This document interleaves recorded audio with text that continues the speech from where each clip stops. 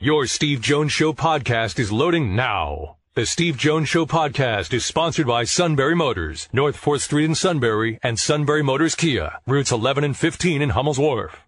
With that, we bring in Adam Rittenberg, old friend, good friend, and what a job he does for ESPN and also for Sirius. Adam, welcome back. Good to be back, Steve. Okay, I want to start now. Obviously, Penn State, Michigan's obviously around here big, but Alabama, Tennessee, the third Saturday in October brings with it this matchup that has not been a competitive matchup. What is the attitude and the mood around this one because of what Tennessee has been able to do? Well, I think it's really exciting that this game matters again. You know, there's some coaches that I know that grew up around this rivalry. I'd always give them a hard time because, to me, this game hasn't really, it's played every year, but, it hasn't been relevant even in the SEC. It's just typically been an Alabama cakewalk, and that's probably not going to be the case. I mean, Tennessee is playing with as much confidence as any team in college football right now. Their quarterback, Hendon Hooker, who is essentially cast off by Virginia Tech, it's just a great example of the transfer portal. He found a place and a system and a coach to bring out his best, and that's what you're seeing now for the second straight year. And so, Tennessee's offense, whether they're fully healthy or not, can challenge any defense in the country. And with Bryce Young, set to come back most likely, this should be one of the better games of the first part of the season. So really looking forward to it. I'll be with you in Ann Arbor, but after that game's over, I'll certainly turn my attention to what's happening in Knoxville. No question we're going to turn our attention to that. I'll probably be watching it on the plane because we have the ability to do that. Hooker, I took a long look at him because Penn State was supposed to play Virginia Tech in 2020. And it looks like he's really matured. This is something Alabama struggled with Ewers. This guy brings a different dynamic to the table. What do you think of that part of the matchup? Well, it's a different offense. It's a fast offense. It's essentially the old Baylor offense. They use every inch of the field. Yes. Really wide splits. Alabama's defensive backs are going to have to be disciplined and prevent big plays, and ideally, find ways to pressure Hendon Hooker. So their conditioning is going to be tested. I do think what we saw from Alabama in Texas from a discipline standpoint is likely not to be repeated. They already went through that experience. They didn't play particularly well last week, so I think they're going to be dialed in. Bryce Young likely coming back is obviously a huge lift for them on offense, but this is going to be a really nice test for that Pete Golding defense, which I think has played pretty well this year. They're better than they were last year, but they I don't think they've faced an offense this unique with their ability to score quickly. So I want to go to the Alabama offense for a moment. There's no doubt Young is just an outstanding player. But I've always felt over the last couple of years, especially the last, 5 to 10 years, they've had one or sometimes two first-round draft picks on the outside that you can make plays with. Does Alabama have that now, or has that changed the dynamic of how Alabama has to play? Yeah, it's a great point. I don't think this receiving core yet is at that level. I think they could be, in the near future, but I don't think you're looking at a group with a Devontae Smith and some of those players that they've had, Jalen Waddle, in recent years. And so the other guy that gets a lot of attention, aside from Bryce Young, is Jahmyr Gibbs, the transfer from Georgia Tech. Yes. And in talking to a number of coaches, both in the ACC and in the SEC, they say he's a different type of running back than they've had there with his speed, his ability to catch the ball. He's a very versatile player, and can be a real asset for Bryce Young and that whole offense when they don't have that top end guy at receiver just yet. So I think he's the one that Tennessee's going to have to find a way to stop, because Alabama's certainly going to use him in different ways. Tennessee, the last tape I watched of them, Adam, was I watched the Purdue bowl game, the Music City Bowl, because that was Penn State's opening game. How different is this Tennessee football team now compared to that one that played in the bowl game against Purdue that gave up 2.5 billion points? Yeah, I think they're better defensively. Just a year or two, Tim Banks obviously coming from Penn State. to Tennessee as the coordinator. He's a veteran guy. He's been around a long time. And so I think, again, it's not an elite defense, but I think you saw what they did against LSU, saw what they did at times in that Pitt win. I think it's certainly an improved unit, and you don't have to be elite when you have an offense that really believes that they can score, 35, 40, 45 points against almost anyone, and that's the confidence that Josh Heupel has brought to that program. And they weren't a great team last year, but when you have exciting offense as a first-year coach, it can go a long way, and they certainly built upon that with a returning quarterback and a lot of good players at receiver and just a system that a lot of guys want to play. Their defense is better, but they don't have to be top 10 in order to win games there. All right, so now let's get to Michigan and Penn State.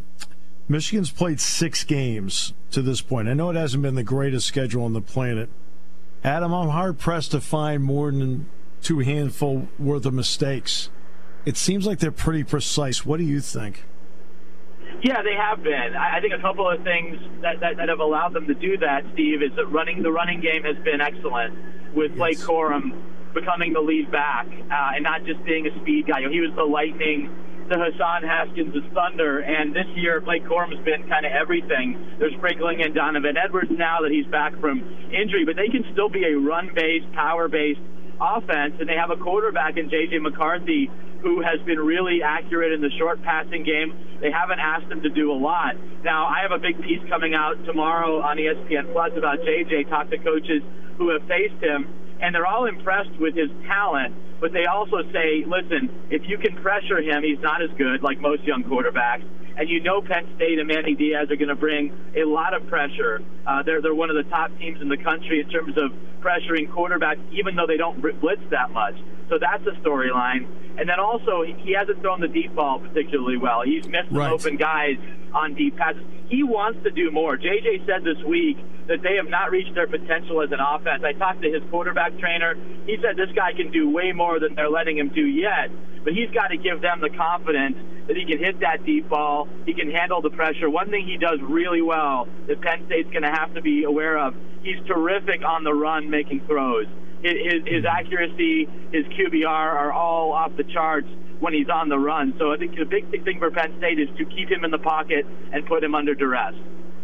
And the other element, too, is that if he wants to pull the ball down, J.J. can run. That's something that Cade McNamara really was not proficient at. No, he wasn't. And that's a big change. Overall, they just can do a lot more. They can do different option things. They ran an RPO bubble play against Iowa that really Michigan had not done before. But with Cade McNamara out, they have been, again, conservative with how much they want J.J. to run. They don't want him taking a lot of hits, obviously don't want him injured. And so I think that they will not run as much as he wants to run. They may not take as many chances as he wants to take chances. But as James Franklin brought up at his news conference, they're also always in the lead. So they don't have to do much. And so that's why the start of the game is so important for Penn State to take a lead, to put pressure on Michigan, and then we'll see if the young quarterback can kind of respond. Yeah, in fact, I'll give everybody what the number is because obviously I'm prepared to broadcast the game. Michigan has scored on its opening drive in 5 of the first 6 games of the season. Michigan has also scored on their opening drive of the second half 4 of 6 times this season. So when you're talking script or a halftime adjustment, they come out ready to go, which means you have to be ready to go. Yeah, no doubt. And I think the pairing of Matt Weiss, who was the quarterback coach last year, and a guy that Jim Harbaugh would have taken to the Vikings if he got that job, and then Sharon Moore, who's done a terrific job with the offensive line. I think that play-calling combination has worked. Jim is obviously very involved as well. And found ways, the Iowa opening drive to be that methodical against a really good defense and score a touchdown there. That's huge, especially if they're, one of those possessions, they're getting the ball. And if they're scoring on both of those possessions on a regular basis, it's going to be really tough to get the lead, really tough to beat them. You've certainly seen this, Steve. They hadn't run the ball well the last few years. They're running the ball much, much better now. And so these are two teams that ideally want to run the ball, that want to control the line of scrimmage, So which one is going to give in that sense? And the one that struggles is going to need its quarterback to do more, whether it's Sean, whether it's JJ. The guy who's kind of in that position is going to have to deliver for his team to win. Which then brings me to what your overall impression has been of Penn State through their 5 games to open the season. Well, I think, I think we're trying to figure out, is this a similar Penn State team to last year, or is it a much better one? I sense that it's better. I don't know how much better. I think the run game and the emergence of the young running backs has been really encouraging. Offensive line has been better, and that's great to see. But, Sean Clifford's numbers are sort of Sean Clifford's numbers. And so can he take another step in his game? I know that he cares a lot about legacy, and he believes this can be an elite offense. I haven't seen that, yet, but there's still a big opportunity to kind of show people just how good they can be on Saturday. And then defensively, there's a lot of talent on that defense. I think Manny has done what he's always done, which is to be aggressive. I think those players have responded to him in a positive way, and I don't have as many concerns on defense as I do. Can this offense be elite? Can this offense win big games like this one? We're going to find out, because this is a Michigan defense, Steve, that I don't think has taken as big a step back as I thought they would, losing the personnel they did from last year's Big Ten championship team. Now, a big reason for that, I think in part, is A, they're talented, but B, they've also had an offense that's allowed them to play with the lead. I think that's been a big factor for them in how they've been able to play games, because they've been setting the agenda.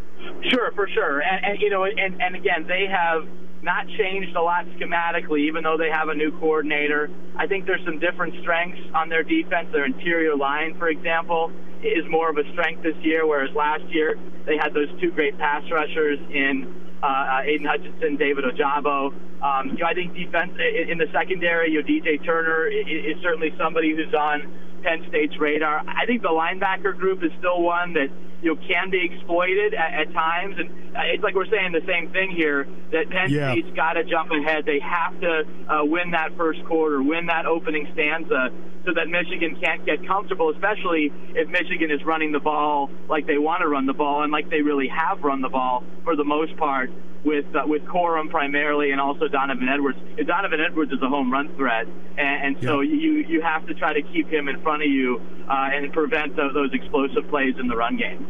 And not only is he a home run threat, he's a home run threat as a receiver too. And that brings up Ronnie Bell. They didn't have him at all last year. What has he meant to what Michigan do? Yeah, he's just a tremendous overall player, experienced player. Thankfully, he doesn't seem to be showing effects of that knee injury that essentially wiped out his whole season. And the blessing in disguise for Michigan last year is that they were able to develop other receivers. Michigan's receiving core is probably second or third in the Big Ten, behind Ohio State, obviously, and Maryland. You could make an argument that they're number 2, but I really like that group overall. Unfortunately, Eric All, their top tight end, has been out, and it could be out for a while. But Schoonmaker has really emerged as a guy that J.J. McCarthy has looked for as well. But Ronnie Bell has played a ton, knows how to make big-time catches, and is sort of a leader of a really talented overall core. Adam, an absolute pleasure. I look forward to seeing you on Saturday over in Ann Arbor. Yeah, likewise, Steve. Travel safe. Thanks for having me on.